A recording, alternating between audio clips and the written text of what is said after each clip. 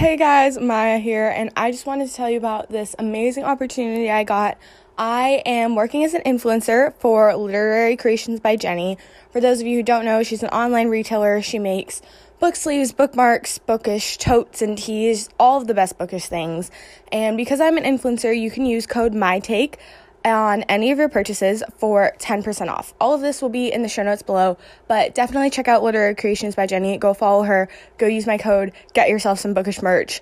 Christmas is coming, so it's the perfect Christmas gift. It's gonna be amazing. Yeah. Okay, hi. Hello. Welcome back to part 2 of me talking about season 2 of Ted Lasso. It is insane that I had to do 2 parts to this episode, though it's not really that insane because, it's Ted Lasso. There was 12 episodes.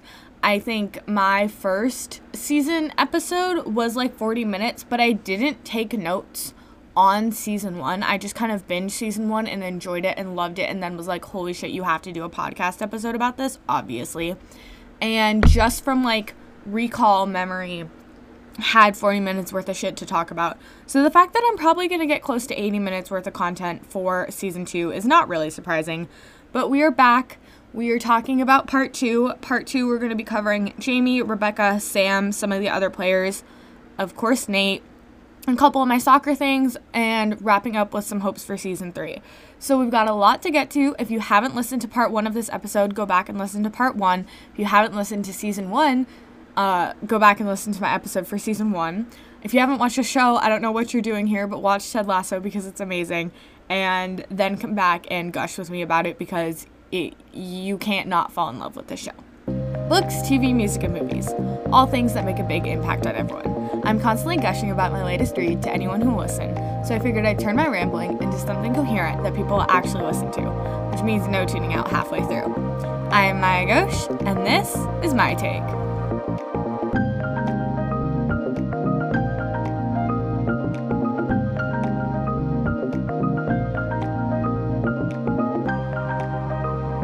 Okay, so like I said, we're starting this part of this episode with Jamie.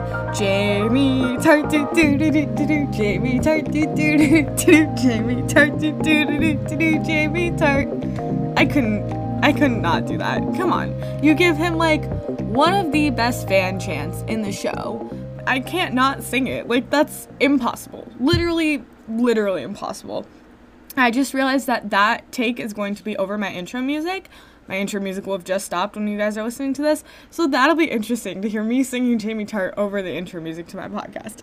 I'm a mess. Anyways, we kick off with Jamie, and we meet up with him, and he, instead of, kicking ass, taking names, playing for Man City, and being, this big name player, he is on Lust Conquers All, which is their equivalent of Love Island, and he is hilariously bad at it, and gets kicked off the show, and then, of course, isn't allowed back to City because no professional soccer club would let a player leave for something like that and then take them back. If they had, a medical issue or a family issue or a personal, clearly there are things where they'd be like, yes, go take the time that you need, and then we will welcome you back with open arms, but to just be like, fuck you and go on a TV show, no. But he is back in the UK. He's back living life in Richmond. He named his little green army man Ted, and then he meets up with Ted, and he's like, hey, I want to come back. Is there any way I can play? He's really humbling himself, asking for a spot back, and Ted's like, I don't think it's a good idea, but the rumors come out that he is going to come back because they meet at the Crown and Anchor, Richmond Fan Pub. Obviously, rumors are going to come out, and that clearly causes some shit for Ted, but the rumors come out, and Ted's like, I don't think it's a good idea. Eventually, he comes around because they need Jamie, and they need his soccer skills. So, he's coming back to Richmond, and obviously, he has a tough time reintegrating. But I'm here for all the shit he takes, because he kind of goes on, a mini character arc in season 1. Some shit in his character improves. Some things change. He has a little bit of a change of heart. But also, it's not a full-blown, character arc, especially for a character that's he's not necessarily hated in season 1, but he's conceited and self-centered and does all these things. So he needs to go on a more full-scale character arc this season. And so, he has to take a bunch of shit from the players. He actually he tries to reach out for help through Keeley, and Keeley's like, no, go to Dr. Sharon. So he goes to Dr. Sharon. He makes the extra pass to Danny. He gets to be a prick. This cracked me the fuck up because Roy was not wrong. And Ted was not wrong, actually. Ted was correct that sometimes Jamie needs to make the extra pass. You can't always be the selfish player. However, Roy was not wrong in the fact that players like Jamie are players like Jamie because they're selfish, because they drive for it, because they want to take the opportunities for themselves. And so I like that we're finally getting this aspect back, and we're getting to see him mature as a player as he matures as a person, because I think one thing we'll see in season 3 is that he'll be able to turn it on and turn it off without needing the signal from the coaches. Now, do I want to miss the signal from the coaches? No, because the signal from the coaches is all of the coaching staff collectively flipping him off, which is just hilarious and funny and amazing, and I lived for every moment of it. But I think we will get to a point where we'll see him turn it on and turn it off. I think Sam is next in line to be captain, but I think Jamie is stepping up, and he's going to be part of like that players collective, like that group of people that you know are captain-like, even if they're not necessarily the captains. And I love where we're going with this character. Like I said, him being a prick works super well because he scores from fucking like 40 yards out, which is insanity. And like they get to sing a song, and it's so much fun.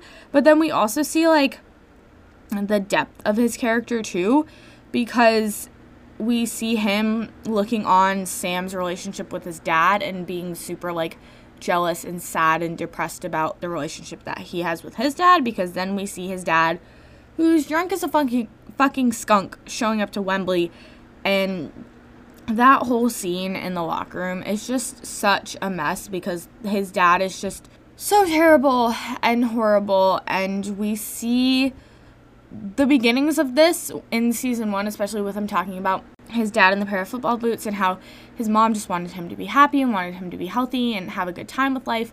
And he's like reflecting on how he should spend more time wanting to make her proud instead of wanting to like make goals and stuff to impress his dad. So it sucks that it comes to a head like this. But now that it's come to a head like this, I feel like Jamie can really heal and move on. And we see this because it gives us the first hug between Roy and Jamie, which was the most emotional thing.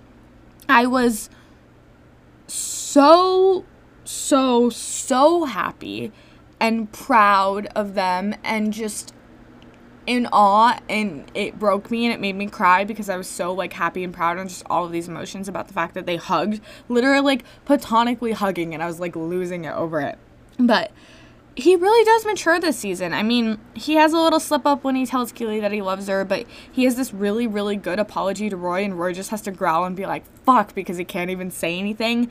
And then he gives the last minute penalty to Danny in the last game, and of course Danny has to go and score, and then Roy headbutts him, and Jamie's like, what the fuck was that for? And Roy's like, so I can do this, and then they hug again, and I can't wait to see the extent of the two of them hugging in season 3, because it's gonna be so good, and I'm so excited for it, and I love the journey that Jamie's character is taken, and I can't wait to see where it goes. Like I said, I think he's gonna grow to be more of like a players collective player. I think he'll grow to be able to turn it on and off. I think he'll hopefully be able to grow and find love, because I don't want him to end back up with Keeley, because that's not fun. But like he could find somebody else. Like, I don't know. I'm excited to see where Jamie goes. I love what they did with him this season. I'm excited to see what they do with him next season. Okay, now that we've talked about Jamie, we of course have to talk about boss-ass bitch Rebecca. First of all, her and Keeley's relationship, because they continue to be the best of friends and iconic, and it's just so sweet and fun, and every one of their interactions this season has been amazing, and I've loved it so much for them, and like, it's just been so good and so happy and sweet and amazing and adorable. And speaking of all those adjectives, Hannah Waddingham at the Emmys thanking Juno Temple and being like, there is no Rebecca without Keeley, I died. Absolutely died. Like, we live for the success that the entire Ted Lasso cast had at the Emmys, but seeing Hannah Waddingham do that was amazing. And speaking of her, recently, as I'm recording this, Adele did 73 Questions, because obviously she released her single, she's doing all the promo, yada, yada, yada. Did 73 Questions, was asked what she was binging. She said Ted Lasso. Hannah Waddingham has sang at least once in each season of Ted Lasso. So Twitter has gone crazy saying Hannah Waddingham and Adele need to do a duet. And I agree, cannot get that idea out of my head.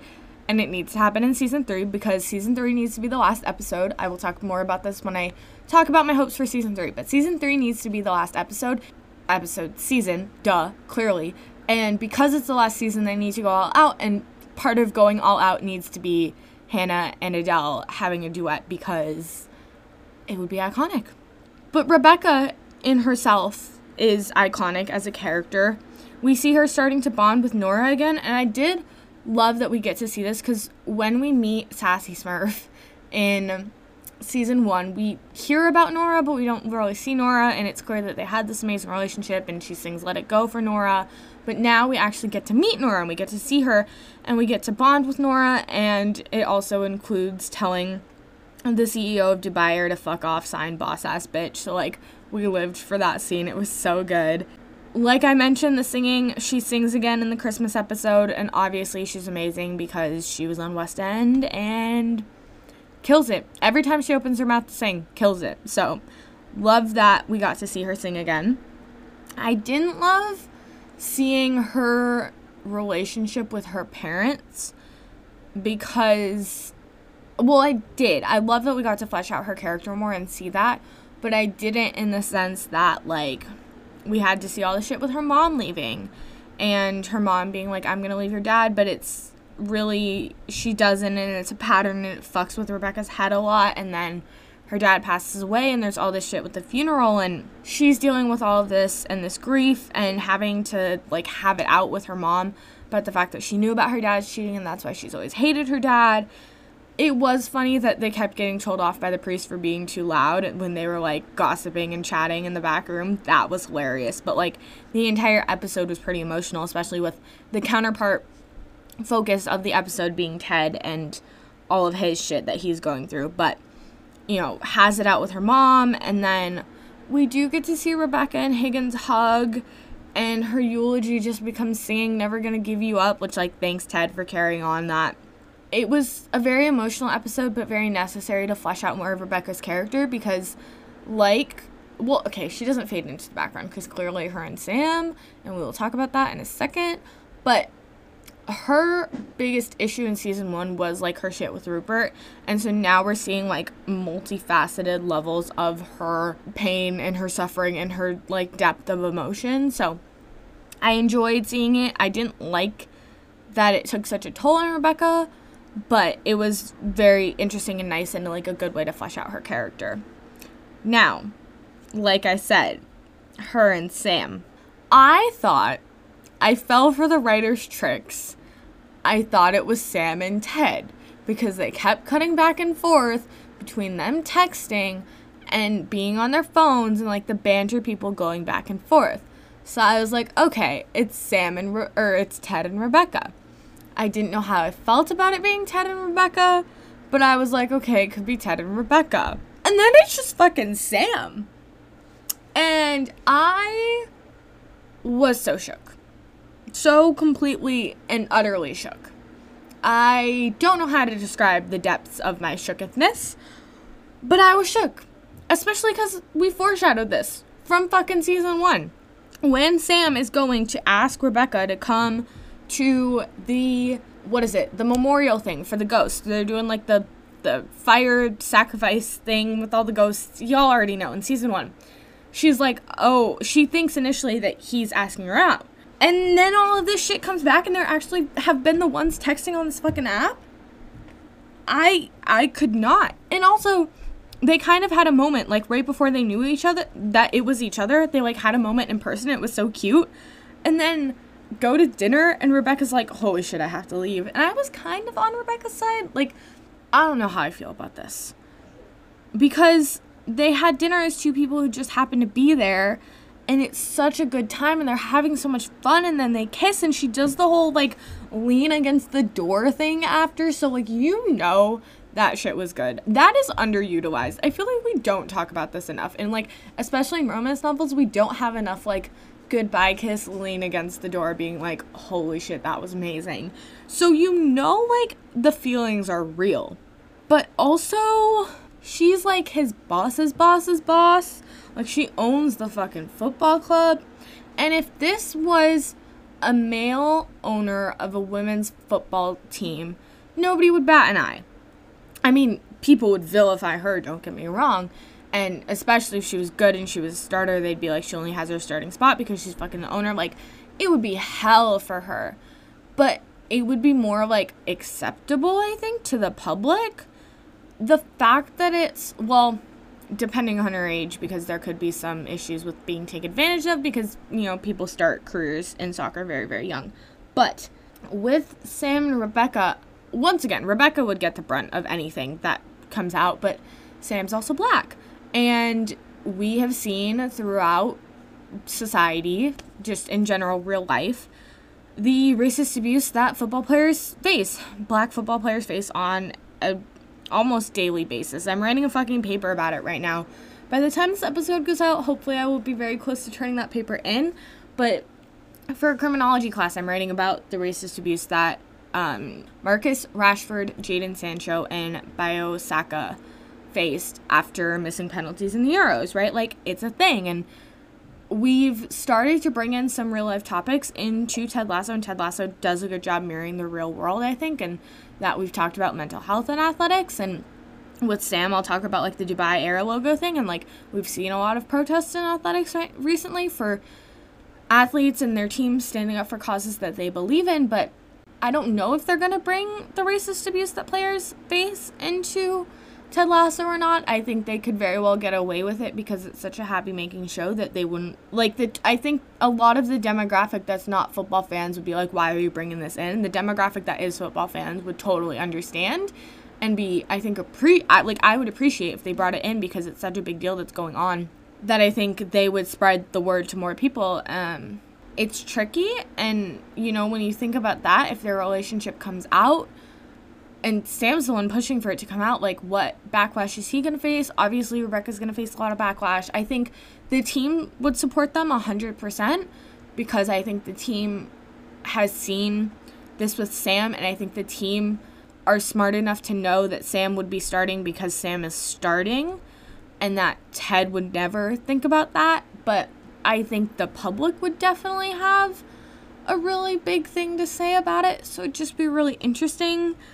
But then the show starts playing Somewhere Only We Know, and she's like, oh, what's your address? And she goes to leave the house, and he's already there because the address was for fucking next time, and you have me, like, bawling because they're so cute. And at the funeral at her house, Sam pulls her into the closet just for a hug. You know how many times people get pulled into closets and it's for, like, getting it on or being steamy or whatever? And he's like, I just needed to hug you. Like, they're so adorable. And, like, the reason she fucking breaks up with him is because he's too wonderful and it scares her. And it's, like, the least sad but also sad breakup ever because you know that they're, like, probably endgame for each other because it's not like they both have, well, Rebecca has a fucking past clear with Rupert, but that's never going to work out ever again. So it's just, you want them to be happy? And then you see things like she texts him congratulations about the game and it has to be really sad and she doesn't want him to go.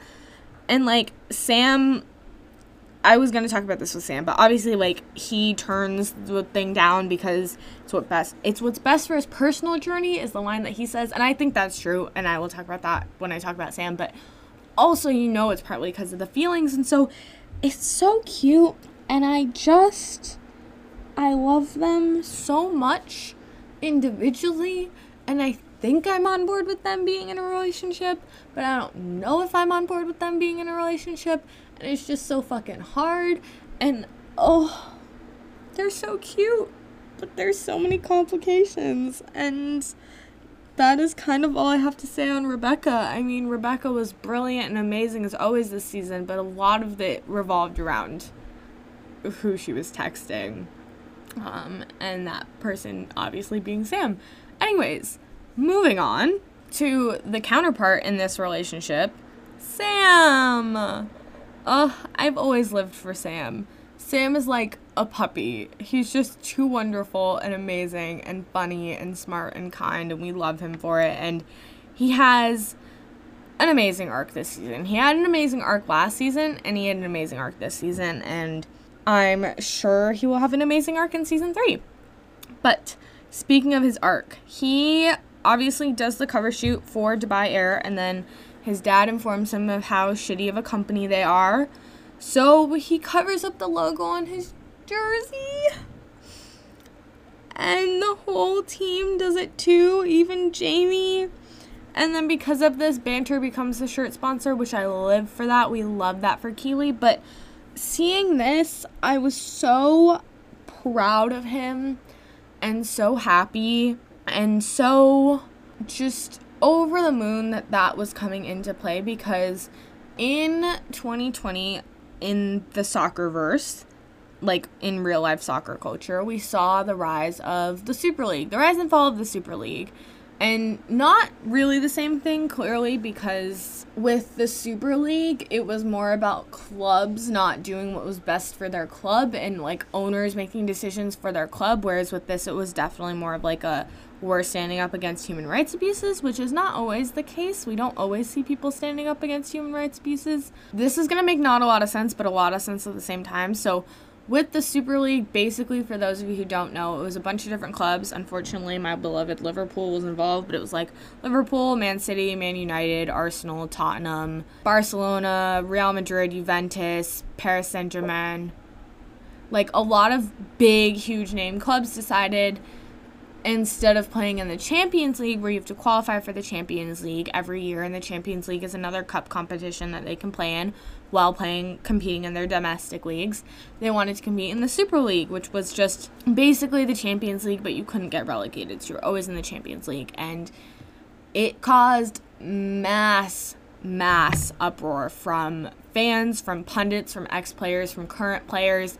Liverpool's statement was, we don't like it, we don't want it to happen, we're against the Super League. It was Liverpool's most coordinated attack of last season on Twitter. If you get that reference, please DM me, because I would love to chat Liverpool with you. But yeah, it was just this whole thing, and eventually all of the owners pulled out of the Super League and apologized and were like, sorry, we didn't realize it wasn't a good thing, yada, yada, yada.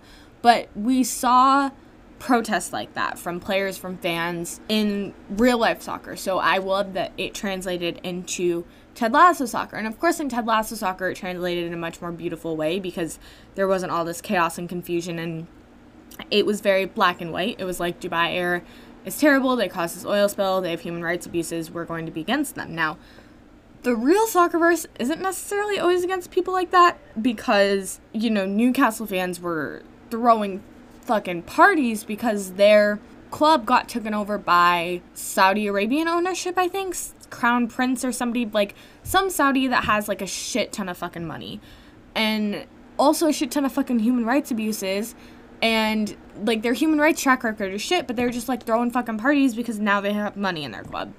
So real soccer doesn't do it as well as Ted Lasso. Basically, my point was trying to like give y'all context for those of you who don't understand the soccerverse, and also to like talk about how Ted Lasso does it better, because yeah, Sam was just great, and I love that he did that and he coordinated that, and then eventually Banter becomes a shirt sponsor. And then Sam is reading A Wrinkle in Time this season, and we know what that means, except we don't actually know what that means. I mean, okay, Roy read A Wrinkle in Time in season 1, and then Roy had his whole arc, and he was like captain, he was a leader and all that. So it could be that Sam's a leader, it could be that Isaac's gonna retire, but Isaac's not old, and Sam would step in as captain. You obviously can't have another player go out on injury like that, because you did that with Roy season 1. But I feel like somehow, some way, we're working up to Sam being captain. I just don't know how. But, like, with him reading A Wrinkle in Time and with everything that he's doing, he inspired the entire fucking locker room to do this. Like, I think that's where it's going. He uses his one haircut. This is a total fucking jump. He uses his one haircut of the season from Isaac, speaking of Isaac, for his date with Rebecca, which was so cute. And then he has some really good press conferences too this season. He has a press conference where he's explaining what happened with the Dubai Air protest with the black strip across their jerseys. He has the press conference about, I think it's the one with her, like right before him and Rebecca get together. He's like, even though it's scary, you have to try. He deservedly gets a chant this season. I don't fucking remember what his chant is because I didn't write it down, and it's not on YouTube. I did a quick search because I was like, I need to sing his chant, but I can't fucking sing his chant because it's not on YouTube for me to remember. But he deservedly gets a chant, and then Mr. Edwin Akufu shows up. And fuck him. Because the idea that he can build a major team in Africa and set up a league to take over the world is bullshit. It's bullshit for the same reason that Paris Saint-Germain isn't seen as this world domination superpower. It's the same reason Bayern Munich is not necessarily. It's the same reason why when you talk about the best of the best players, 90% of the time they play in the Premier League. Because the Premier League is the most competitive league, and you can't start a league, fill one team with superstars, and expect to have competitive leagues because day in, day out, they're not playing against the best competition in the world. Day in, day out, they're playing against ragtag other teams.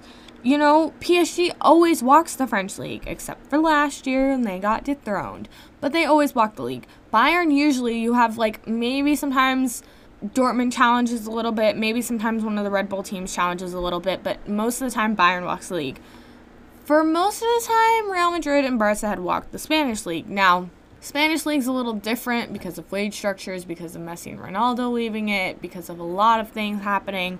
But for the most part, you see these countries where it's not as competitive as it is in England, and those teams are not necessarily, they're taken seriously, but their major accolades are not taken as seriously unless they happen on a Champions League scale, because winning the French league, if you're PSG, is par for the course. It's not, oh my god, we won the league. So, and the fact that he would do this is idiotic. Of course, he gives Sam the kit and it's number 10, but the idea that Sam, as a player, if you're looking at this purely from a soccer point of view, would leave to do that is idiotic. Because the league's not going to be competitive, and he had such a hard time adjusting to the Premier League, and now he's tearing shit up. He wouldn't derail his whole progress. I mean, that's what he says. It's best for his personal journey to stay in Richmond. But just this entire idea, I was like, fuck, this is never happening. Obviously, they would never send Sam off like that from a narrative aspect, but I was like, it's never happening from a soccer aspect either, because fuck off. But Sam does end the season having a great time because he buys the storefront to build a Nigerian restaurant, and I love that for him. I love that for him. So, now that we've talked about Sam, it's only fair that we talk about some of the other players.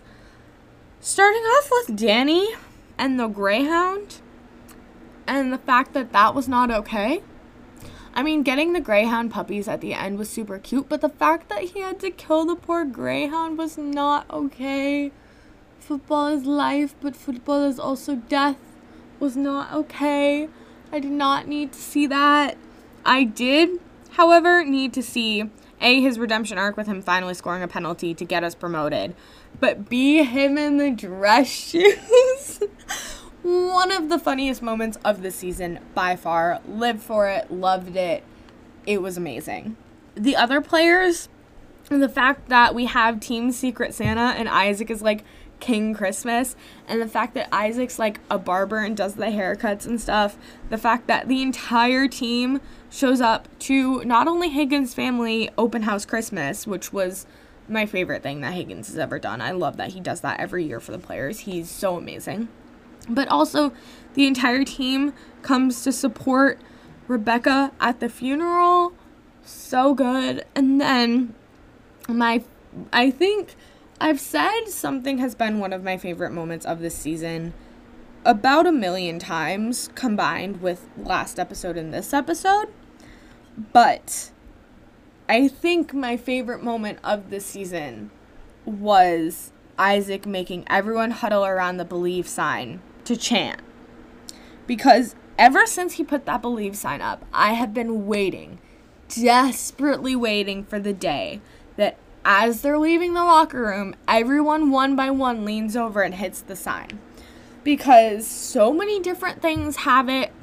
If you've seen, what's the freaking volleyball movie, Miracle Court or whatever, they're hitting the sign every time. I think in fucking High School Musical they hit the Wildcat sign. Liverpool has a This Is Anfield sign right above the tunnel when they walk out, and all the players always tap the sign. I've been waiting for that moment since Ted put the sign up in the first episode of season 1. And it finally happened, and I think I lost my shit when it happened. Like, I was so happy. Definitely, I think, one of my favorite moments of this season. Contrastly, we're finally talking about our last character, Nate. Fuck his arc. Like, fuck it. Really, fuck it. I mean, I get it, because Rupert is, like, for the most part, gone. Obviously, he's coming back in season 3 because of the fact that he bought West Ham, which West Ham doesn't deserve that. We live for West Ham, you know.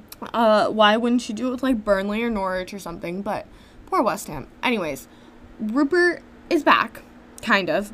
Well, he's not. I literally just made a whole point that he's not back. He was absent for a lot of season 2. So we needed a new villain. But I didn't appreciate that we had to have Nate. And it starts so early in the season, too, because he's so hard on Will. Like, he should not be as hard as he is on Will, but he is, and Will doesn't deserve that. And I can't wait for Will to hopefully be a bigger part of season 3, because I feel like that would be really cool to see Will having a bigger part to play in the show. But he's hard as shit on Will. And then he's struggling with his whole parents thing, because he's trying to learn to be assertive and get the table that he wants for his parents, and it's this whole thing. And then he's also, while this is happening, having success at coaching, because they take the lead in a game and he makes them park the bus. And it works. I fucking hate that it works, because parking the bus is, like, my least or second least favorite soccer strategy.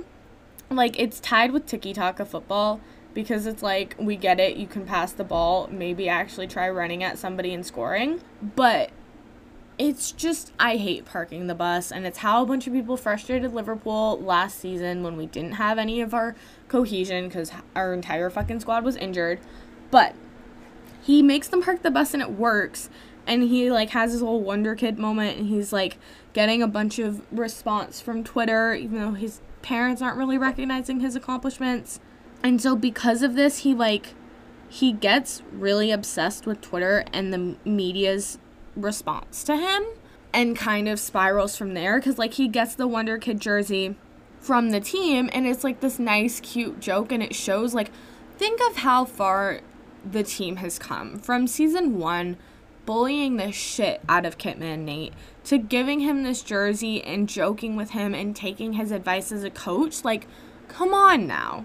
You know, think of the growth that has happened, and then he just shoots it all in the fucking foot because he gives the jersey back, and he's so fucking mad at Will, and he's, like, obsessed with people knowing that the false 9 was his idea, and he kisses Keely, and of course, like, doesn't freak out because Roy doesn't freak out, and it's, like, that one's kind of fair, but it's, like, all the shit that has happened prior to that, I'm like, fuck you, Nate, like, why?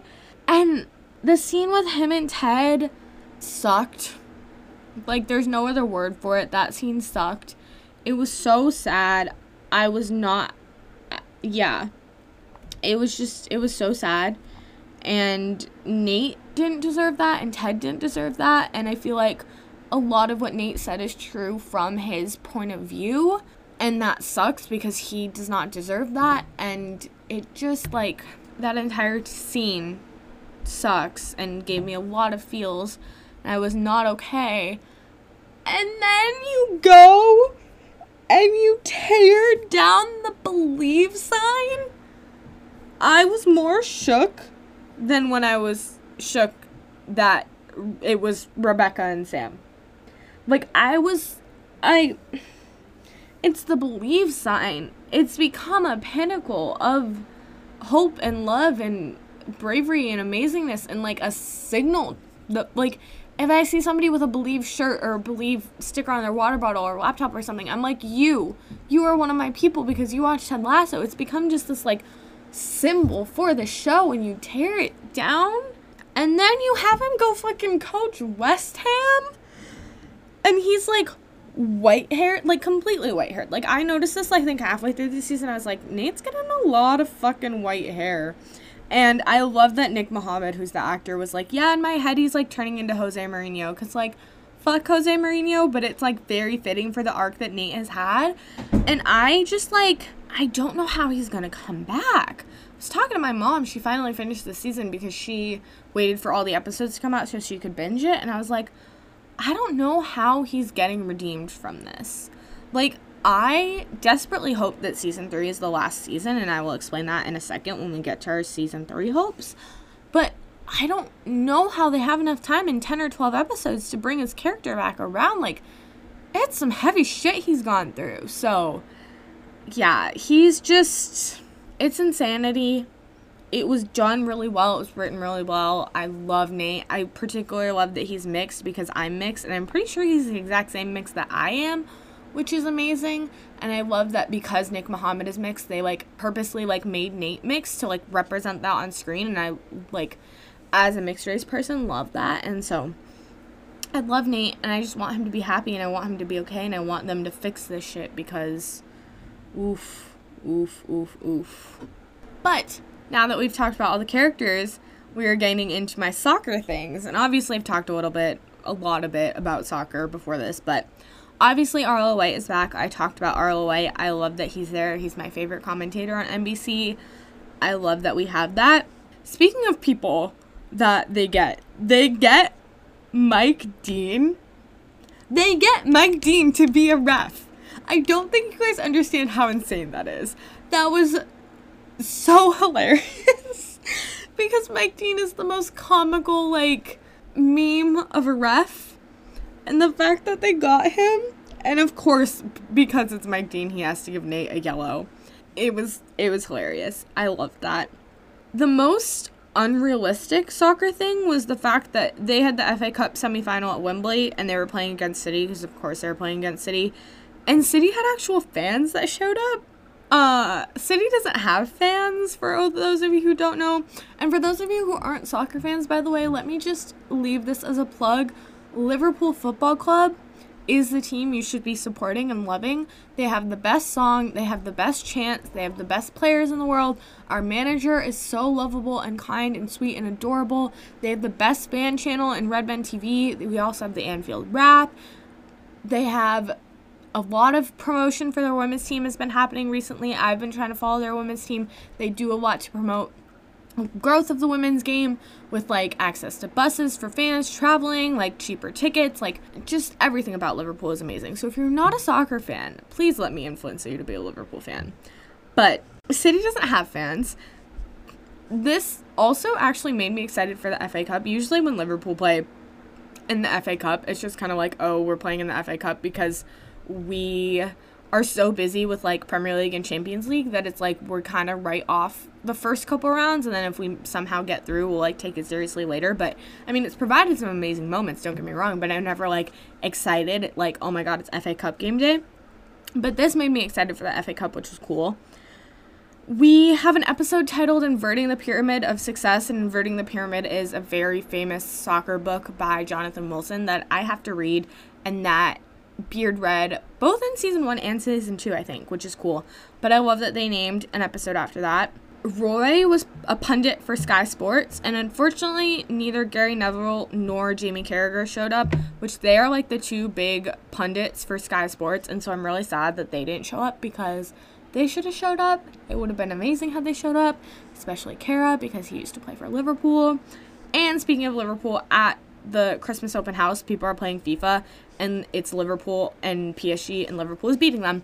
And I, of course, caught that little detail, and I was so happy when I saw that. So, those are all my soccer things. Now, finally, to wrap up this episode, this long episode, we are going to be talking about my hopes for season 3. Like I've said multiple times, my hope is it's the last season. They initially pitched it as a 3-season arc, so they need to stick to their guns, and keep it as just a 3-season arc, because, well, I have no doubt the Ted Lasso writers' room would do season 4 amazingly. I think because we've had this entire thing been plotted as 3 seasons. They've been so focused on, like, having this plot. I mean, Ted spills the fucking beans at the end of season 2. He's like, we're going to go down to the promotion championship. We're going to get promoted. We're going to do the thing people don't expect us to do, win the whole fucking thing, right? We've had this 3-season arc building from the second of the first episode of season 1, and they need to stick to their guns. They can do spin-offs, they can do things, but, like, please keep the sanctity of the show and, like, save it like that. Obviously, I hope that Roy and Keeley are still together, because what the fuck is up with that? That is not okay. We talk about that in my first part of this episode, but Roy and Keeley need to be okay. I've talked about, you know, Jamie needs to progress as a player and kind of a leader. Sam may or may not end up being captain. Like, that's kind of a gut feeling that I have. I don't know how, but we need a Nate redemption arc. Shannon needs to be involved, soccer girl Shannon, because she's made a couple cameos. Cam Cole needs to show back up because we live for his music. Beard needs to get out of his toxic relationship with Jane. Trent Crimm, the Independent, now needs to be Trent Crimm, the Richmond Chronicle or something. Like, he needs to work for Richmond. We know that him and Sharon are going to have big parts in season 3 because we've talked, like, the actors have said that they're going to be part of the show. So it'll be interesting to see that. But, like, I want to see Trent come back. I want to see Sharon come back. I want to see her relationship with Ted fleshed out a little bit more. They could be, like, cheeky love interest. Oh my god, I said cheeky. Marissa's gonna laugh. She's not gonna listen to this episode, but she's gonna laugh. But yeah, those are some of my hopes from season 3. I hope that they actually win. Apple struck a deal with the Premier League to get to use the Premier League's, like, licensing and all of that shit. So hopefully that means we'll see the Premier League trophy with blue and red ribbons at the end of the season. Hopefully also Liverpool stays out of this because I don't want my 2 babies fighting against each other. I think I'd have to side with... Yeah, I couldn't. So, like, you need to keep playing teams that I hate. Everton, City, great teams to continue playing. You can play Manchester United. You can play literally any team. Literally any team other than Liverpool. You can say you played Liverpool in hindsight and be like, oh, Liverpool went on a tear and beat us, but that's fine because we're still top of the table or whatever. Oh, that hurts me to say. It doesn't because it's fictional. But if I had to see a match played out between the two of them, like a fictional match, I would lose it. I would absolutely lose it. So I hope that everything that I hope for happens. Oh, obviously Hannah Waddingham and Adele duet. Like, there's just so much to happen with season 3, and I'm so excited. It's going to be another freaking year before it comes out, but I will be desperately awaiting it. Speaking of Marissa, my roommate and best friend, she's going to watch this soon. I'm making her watch this show, so I'm so excited because I'll get to, like, kind of rewatch it with her. Now we have 2 seasons to rewatch.